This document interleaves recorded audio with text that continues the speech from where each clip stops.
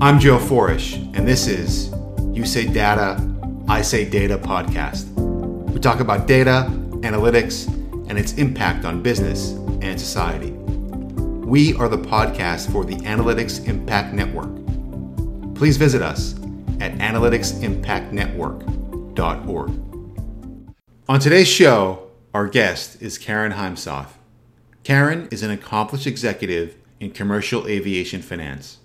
She has a long track record of success in the industry and is also a member of the International Society of Transport Aircraft Trading.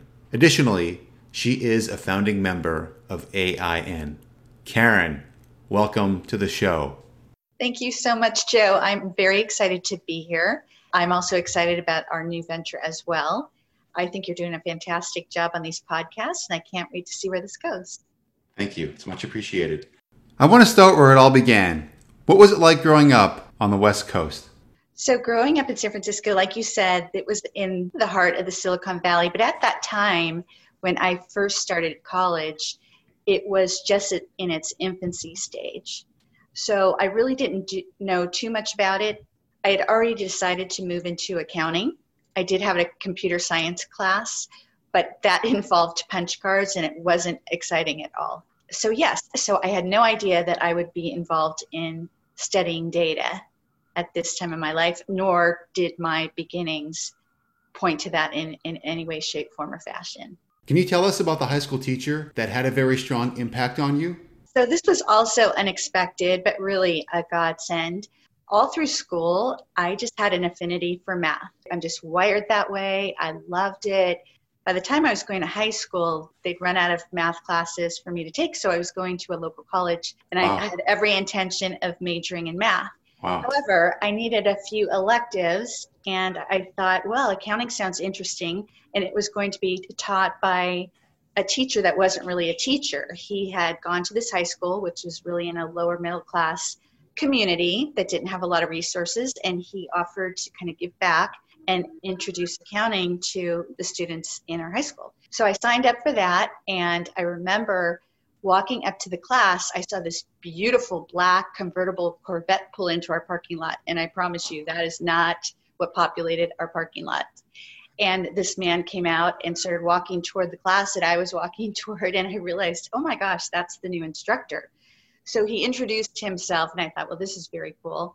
And he explained that he had gone to the high school, came from very modest beginnings as well, but he lucked into studying accounting in college, and that afforded him throughout the years to start his own accounting practice. And as I looked at different colleges, I applied both as a math major and to be an accounting major, and I ended up getting a full ride in accounting to a couple institutions, and I chose one close to home. And so that's how it got started. And I found that accounting was so much easier. That's remarkable. I feel that when you describe your teacher in high school, that image is forever singed upon your brain, because he had this black Corvette, he pulled up at the school, and you were like, wow, like who is this guy? Yes, because back in the day, we still viewed accountants as kind of people with, the green lamp and Yes. the shades. This man was epitome of cool. He had, at that time, bell bottoms were in, and he had beautiful bell bottoms. I mean, he had the whole thing going on. It's amazing. I might have had a teeny crush. He was way too old for me, but I might have had a teeny like girl, crush. Amazing. That's a great story. I really love it. So you went to school, you majored in accounting, you finished, and then you started working in public accounting soon after finishing school? I did. As I mentioned, accounting was really pretty easy. I didn't realize that you didn't need to take 18 units a semester. That was 6 classes. That's what we took in high school. So that's what I signed up for in college. So I finished really early and was lucky enough to get internship with Ernst & Young. Almost went to work for them, but I felt like Deloitte had better clients. So I enjoyed 6 years with Deloitte, and they were absolutely fantastic. I loved every minute of it. Can I tell you just one more little Yeah, please. fun fact? All right. So while I was studying accounting, I went to work for an airline services company as a bookkeeper, and that's where I got my first exposure to aviation. But again, there were people that worked in certain jobs, and they had to be there at this time for different deadlines, but with bookkeeping, as long as I got the work done by, say, X, I could put in those hours anytime I wanted. So again, that flexibility was very, very attractive. Yeah, I guess the only real crunch time is month-end close, right? Yeah, exactly. After Deloitte, you moved to commercial aviation. How did you do it? One client in particular, US leasing, big part of their business was aircraft leasing, commercial aircraft leasing. Mm-hmm. And I thought, oh, that's interesting. And in evaluating their accounting records, I saw that they made the most money from that business. The people in that division needed to travel were very exciting places: Paris, New York, Boston, LA, London, Rome. They also had a huge division for railcar leasing. Those folks traveled to Indianapolis and, just some other more quiet. They were domestic, right? Quiet locations. When a firm approached me, GATX, to recruit me to go over to the firm, I thought I was going to stay with Deloitte and just try to make partner and be there lifelong. But GATX approached me, and in talks with them, I thought, I am just so in love with aviation. I want to give this a go. They wanted to hire me as controller. They're a Fortune 500 company, and I agreed to do that job as long as they would consider transferring me into the commercial aviation group within 18 months. And that's what they agreed to, and that's what happened. So you got there, and what was it like? So I got there, and it was even more exciting than I imagined, because now I was in the thick of things. And I started there as a financial analyst, and right in my wheelhouse, right? Loved it. It was interesting in that I was the first woman that they allowed in that division ever. Wow. Yes. And let's talk about that a little bit more. What was that like? Okay. So the president of the division tried so hard to talk me out of it. You're going to hate this. And he didn't say the words, you're going to be the only woman, but it was well known. You're not going to really like this. And I said, yes, I will.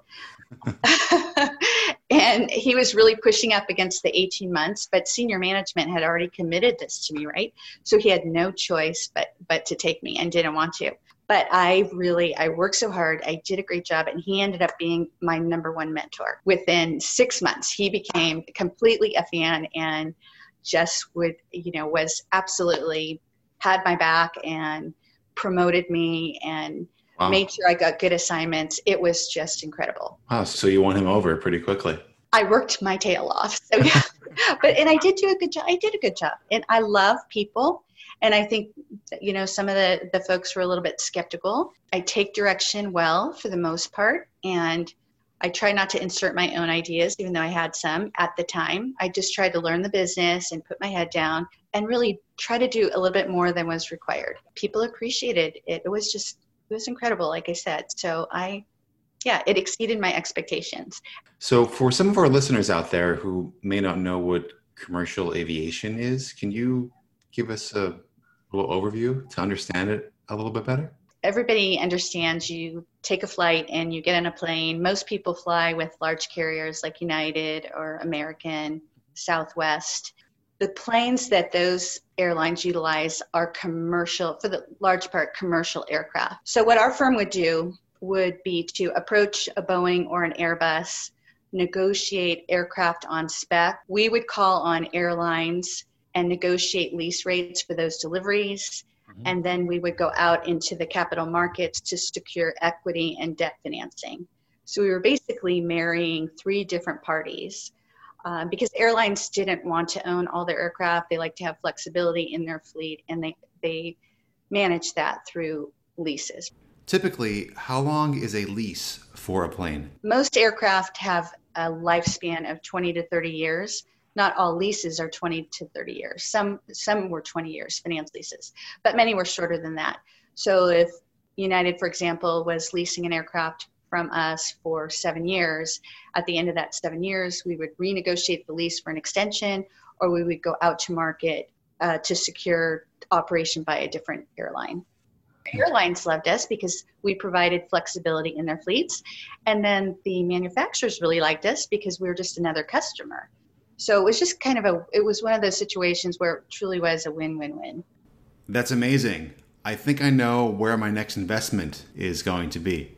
Yes. And the travel was just unbelievable. Yeah, I believe you told me a story. Maybe you could rehash it here for everyone about taking clients to the south of France for was it a road show? I'm not quite sure what that was.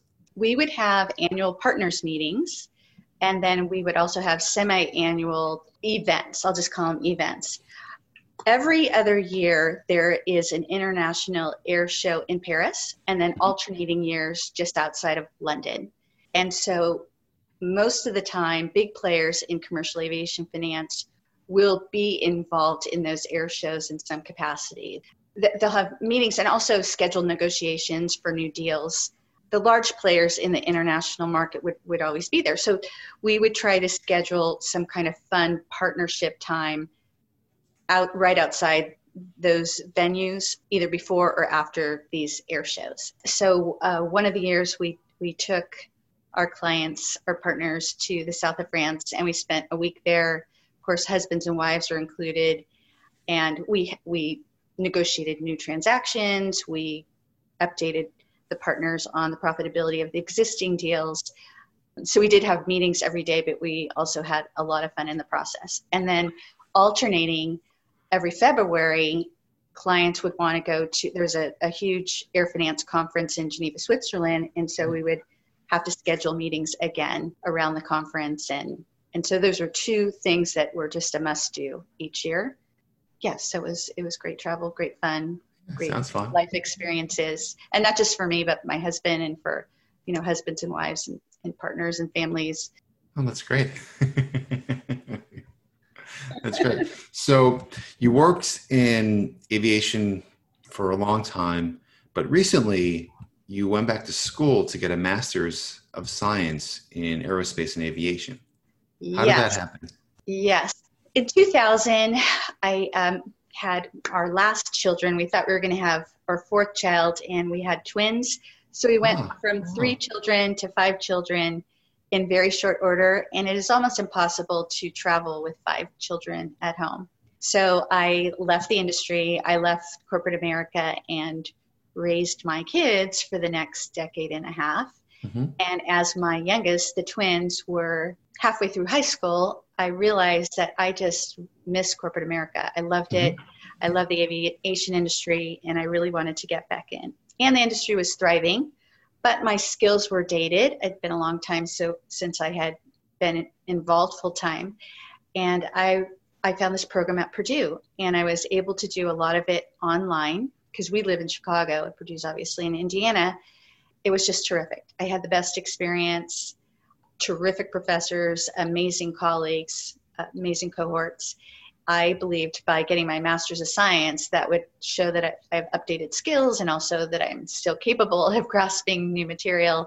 Yes. And also this is more technical and engineering oriented than all the finance experience I had before. So it was a nice complement. I had every intention of beginning work after that. And then one of my professors mentioned this HVAC program, said that he had known one of the admissions directors. And he thought that this would really be the cherry on the sundae to do this. And he thought I could do it in one school year. My response was, oh, no. Do you know how old I am? But he made it exciting. And I was contacted by this admissions director. I thought they're never going to accept me. But she said, we're going to waive the application fee. Go ahead and apply. And wow. I was shocked they accepted me. And I talked to my family about it. They said, how can you not go? It was always my lifelong dream to go to Harvard. Oh, it was awesome. Just high in the sky. And so I jumped in with both feet, jumped in the pool. That's great. And we actually met because we were in the same cohort 7, also known as cohort 007. Yes. Oh my gosh. I mean, you and the other friends that we made, our other fellow cohorts, what an extraordinary gift. Yeah, it's been pretty incredible. I can't believe it. And our professors, I mean, the world-class professors, again, something that I thought, okay, it can't be better than I have in my imagination, and yet it exceeded it by double, at least. Yeah, I enjoyed every class thoroughly. I learned so much. I would do it again if... If it didn't feel like drinking water from a fire hose, that's what someone had said it was going to be like, and they were right. If That's it how it was. wasn't that most of the time, I would do it again. I'm not sure I could do it again. I'm not sure I could do it again. It was a lot. As it relates to your career, Karen, with you went back to school for two different degrees, and a lot of it seems like it's very focused on science and data and very heavy technical skills. How has a lot of that changed within the industry from when you left to now? So this is the most surprising thing. The industry has not really changed much since I Really? left. It's very old school. It's very traditional. What I don't think that a lot of players in the industry realize is that the digital transformation, that is leaving the station. And so many have not even really dipped their toe in. I see so many ways that this can help facilitate people's profitability, their success in arranging certain transactions, the scaling of their businesses with really not that much investment. It's very exciting to me. Now, I will tell you, in the spring, I was well down the road with a few firms in terms of going to work right after we graduated, and then we had COVID hit. Mm-hmm. And since COVID hit, the aviation business, it's in the news every day, is down 80 to 90% still. Mm-hmm. And it looks like it's going to be horrendous for the foreseeable future. So not only are people not hiring, they're having to lay off. I think Boeing a month ago had to lay off 10,600 employees. So it's wow. really tough. And I know a lot of people in these hiring and firing capacities, and it's devastating them, right? Because they care about their employees. On the other hand, it makes the application of data analytics even more imperative, because things are hitting the fan, and these airlines, these institutional investors, even the manufacturers they're running around with their hair on fire. In the past, the industry moved at a certain pace, and so firms were able to garner information at a fairly manageable rate and incorporate that into their financial models and so on and so forth. People are not afforded that kind of leisurely time now. These are emergency situations. They're going to be forced to apply these analytical tools. So in a weird way, there may be more opportunity than I even imagined because of the difficult situation. And this is not expected to improve overnight. This is going to take years. Right? And when you say improve, you mean just in terms of like the health status in the world and people's fear of getting on planes, or you mean at the companies themselves in terms of the transformation to more of a digital company? Well, all of the above. Oh, okay. All of the above, because right now the airlines have pretty much 10% of regular demand, and they cannot operate aircraft.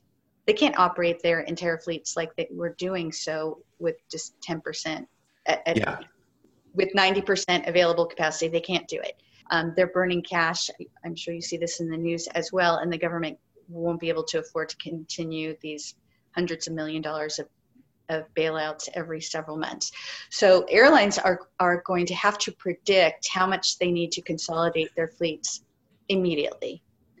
And that involves early return of aircraft to lessors, or renegotiating storage, or not taking delivery of new aircraft that are scheduled to come on this year, next year, 2022. So the airlines are dealing with all of these things. The manufacturers are also dealing with a similar situation. They know their airlines are in dire straits. Their clients, for the most part, are in dire straits. And so they've had to lay off people and cut back production. But they're doing this based on old, traditional predictive models, which don't incorporate, as far as I know, for the most part, any kind of AI, convolutional neural networks. And really, if they were able to employ that in short order to some capacity, they could scale up their predictability with not a big investment. So I think there's a huge opportunity there. And then on the institutional investor side and the lessor side, airlines now are not able to pay rent. They're not able to pay the lease rates on these planes. And airlines are wanting to return these planes even to lessors and these institutional investors. So also in trying to negotiate, well, what if we charge power by the hour? What if we, again, in the past, there were all this available market data. Now the market data, it's changing so rapidly, it's almost impossible for them to calculate what is appropriate in real time. So again, by employing these data analytics tools that we've learned and know how to employ, it really is going to be, I think, an important method to help all of these different players stay solvent. No one wants to play hardball in this arena because it's bad for everyone, but there's so many moving parts, and really traditional models are not able to handle the rapidity of the moving parts at this point. Only by applying artificial intelligence and the data analytics models that we've been fortunate enough to learn is that going to be able to handle the situation, in my opinion. It sounds like it's a very compelling opportunity right now. Would these data analysis abilities be developed in-house or by a third party? Such a good question. And I think the answer to that is there definitely is opportunity in both areas. These large companies do have data analytics groups. What the challenge has been, and I do think why senior management has not given it too much credibility, is many times there's often not a great connection in adequate communication between the business people and the data scientists and the programmers, because the data scientists and the programmers really don't know the business, and the business people really don't understand the language of data scientists and programmers. And so what the business people think that they're requesting is something different than they're really requesting. And when they get back something that they're not expecting and is not helpful, then it creates kind of a wall between. And again, that's why I think our program is invaluable, because not only are we business people, but we've been given the tools of how to program and how to communicate. We as HBAPR alum are the bridge between those two groups that are really going to help both sides. Yeah. And I don't think that's been in existence before. At the same time, I think as people that can communicate in both languages, if you will, there's plenty of room for startups as well. I will tell you, when I started in aviation in 1990, it was a worldwide recession. There were a number of airlines that went bankrupt that year, so it was just a mess. It was a hot mess. However, it was a hot mess. However, I believe that I was given the opportunity to do more things than I otherwise would have, and given more challenges, because everything was a hot mess, right? And so it's all hands on deck. And I feel it's the same environment now. So I feel horrible for everybody that's involved, but I think it's also a great opportunity for people that have some ingenuity. In our first class in HBAP, it was called Digital Strategy and Innovation. There was a case study, and Karen actually won the case study. So I think she'd be very good at tackling this problem. I think I won because I had a great partner. Well, there you go. Good at teamwork. And this aviation problem, there's more than one other party involved, so you can definitely make it a go. I think there was a lot more luck than skill involved, truth be told. But I love the trophy, keeping the trophy. Given that you've spent so much time in aviation, do you have your pilot's license? I did. Oh, you did? I did back in the day. And I love, like I said, I love everything aviation. So being in the industry for so long, just about everyone I knew, even in finance, was a pilot. And so I can't tell you how many wonderfully different kind of aircraft I've been on. Oh, wow. Yes, and gliders and all kinds of crazy things. It's been a wild ride. Okay, but anyway, why didn't I get my pilot's license? Because I kept having these children, and very difficult to do. Yeah. So anyway, and by the time I had my twins, then I had 5 kids. I really didn't have any time to do any of that. That's understandable. That window escaped me. But I'm happy to be taken around as a passenger. Okay. Anytime, any type of plane, you name it, I'm up for it. Well, you can still do it. Your kids are older now, right? So you have a bit more free time and clearly intelligent enough to do so. Well, that's give you a little bit of a push here, Karen. Maybe you should. Yeah, that's very sweet. My new thing is I really want to do skydiving in a lot of different places, and my kids are against all of this. You're not getting your pilot's license. You're not going skydiving. How can data be better used within aviation? From what I've seen, there's a lot more public information than many firms realize. Where data can be scraped and used. Mm-hmm. I don't think that's happening. And I think there's huge opportunity there as well. And on an ethical basis, I don't mean like some kind of dark scraping of data. No, I mean, right.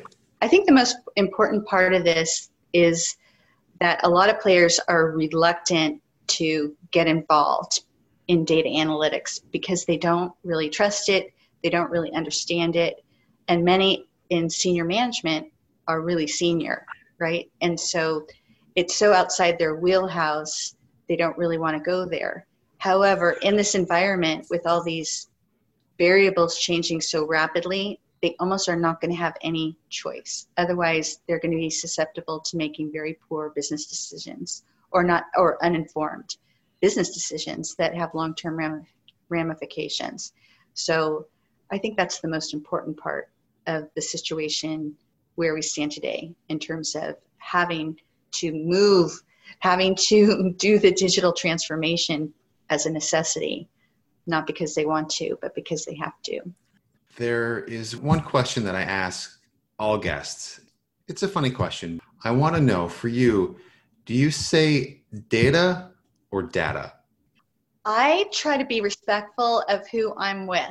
So I think both are acceptable. Some people find, depending on what they use, the opposite objectionable. We obviously know what's being talked about, whether we say data or data, so I don't really understand the big controversy. But it just is a natural thing, I say data. Okay. Yeah, I but say if data you want as me well. to use data, I'm the team player, I'll say data. Well, this has been great, Karen. Thank you so much for the time. Thank you, Joe. Yeah. I really enjoyed it. You're really a natural at this. Oh, please. It's true. It's true. It was great to be here. Thank you for listening to the You Say Data, I Say Data podcast. To become a member, sponsor, donor, or podcast guest, please visit us at analyticsimpactnetwork.org.